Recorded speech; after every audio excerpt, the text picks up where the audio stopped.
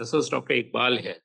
Today, I will be talking about the newer development in hypertension management, and I will be short and precise so that it will benefit more to my patient as well as practicing physician.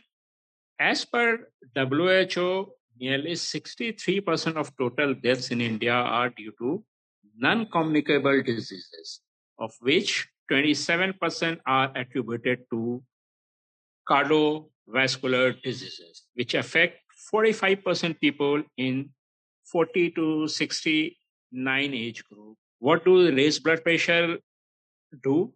It is among the most important risk factor for CVDs. Moreover, it remains poorly controlled due to low awareness about hypertension, lack of appropriate care through primary care, and poor follow. This means that somewhere down the line, people are not aware that they are hypertensive, they are not into regular health checkups, and physicians out there who are attending them are themselves sometimes not aware when to start treatment, to whom to start treatment. And so this is this is affecting a lot of us. In India itself, the prevalence has gone up over 30 years to 38% in men and 32% in women. This is quite high, which was earlier 29 and 28% respectively. Despite that, nearly half of the people, that is about 51% of men and 41% of women with hypertension, were unaware of the condition. As I told you earlier, this is what is happening. Additionally, over 62% of men and more than 53% of women living with hypertension did not get any treatment. Lack of information, lack of knowledge among the practitioners may be one of the reasons. Medication was used to control blood pressure in fewer than 1 in 5 men. It's quite alarming. And 1 in 4 women. Again, it's quite alarming. International Society of Hypertension had released a global hypertension practice in 2020 guideline that include optimal and essential treatment, attempt to address the issue that in resource poor setting, optimal care refer to evidence-based standard of care, and whereas essential standard refer to minimum standard of the care. The HA and ACC guidelines are significant in 2021, offering that for management of stage 1 hypertension among patients with low vascular risk, and in the 10-year CVD risk is less than 10% with stage 1 hypertension. That is, stage 1 hypertension is blood pressure, systolic BP in around 130 to 139 and diastolic around 80 to 89. Management starts with non-pharmacological therapies. Non-pharmacological therapies are lifestyle modification, food habits. These are the non-pharmacological treatment.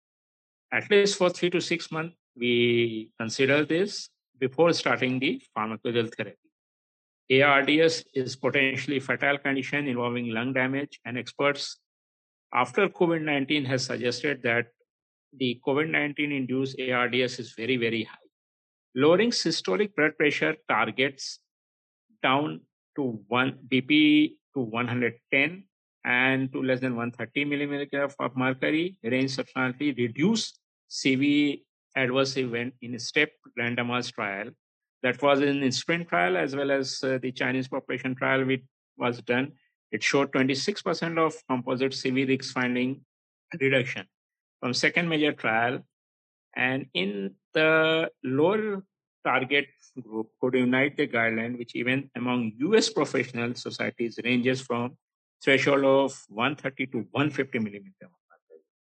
So with regard to prognostic value of ambulatory blood pressure monitoring and night-term blood pressure, these are very, very important.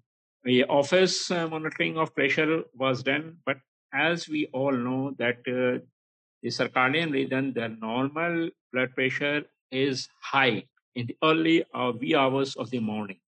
So a night time blood pressure measurement was recommended, that the diagnosis should not only depend on office BP measurement, but also on out of office measurement, such as ABPM or home blood pressure monitoring for 24 hours. And nighttime BP measurements were associated with greater risk of mortality and composite of CV outcome. Thus, they may considered as the most relevant measurement for estimating CV risk. For every rise of 20 to 10 millimeter of mercury increment of blood pressure measured at night, the risk of mortality increased by around 23%, and the risk of cardiovascular event raised by 36%. So most patients with hypertension required lifelong medical therapy to achieve optimal BP control. Therefore, the 2018 European guideline recommended, especially in the context of lower BP targets, to start antihypertensive therapy with initial dual fixed dose combination of ACE inhibitors or ARB plus calcium channel protector or diuretic. So, since early 2018, one product was taken off from the market, was certain because of its carcinogenic ingredients. It was shown with a number of studies showed that they contain some carcinogenic substance, so it was withdrawn. The HYGEA studies represent the large study that tested nighttime antihypertension treatment. In this trial, coronotherapy was associated with significant reduction of endpoint, including death. The HYGEA chronotherapy trial tested whether nighttime therapy in comparison to usual upon awakening hypertension therapy exerts a favorable CV risk reduction. The largest studies included a total of 19,084 hypertensive patients during an average follow-up of 6 to 3 years. 1,752 participants experienced primary CV outcome. An ambulatory BP measurement was performed for 48 hours to collect the data and how BP differed during sleep. Rate of reduction for CV events was significantly improved for nighttime treatment with compared with awakening. This is what we are usually doing. Now, coming back to practicality of treatment, we as a physician have to be more alert, more educative. Rather than just prescribing the pills, we should advise our patients about the signs and symptoms of rising blood pressures and to have them in our clinic at frequent interval, you can say, is to have a BP checkup. The family history is very important. The mother, father, if they are having any hypertensive disease or cardiovascular disease, they should have their BP checkup every 3 to 6 months after the age of 30 years, as we do in diabetic patients too. Since both are metabolic disorder, we should be very cautious. And for my patient, I will say you should be alert. If you have any kind of smaller symptom of shortness of breath, wheeling of head, you should not ignore. Even palpitation, you should not ignore it. You should consult your doctors as soon as possible. And we, as I told, we physicians have a greater role to play.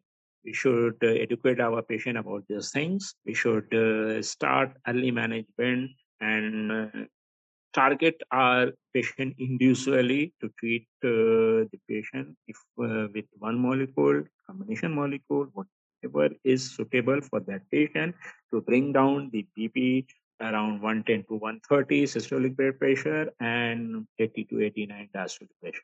Thank you.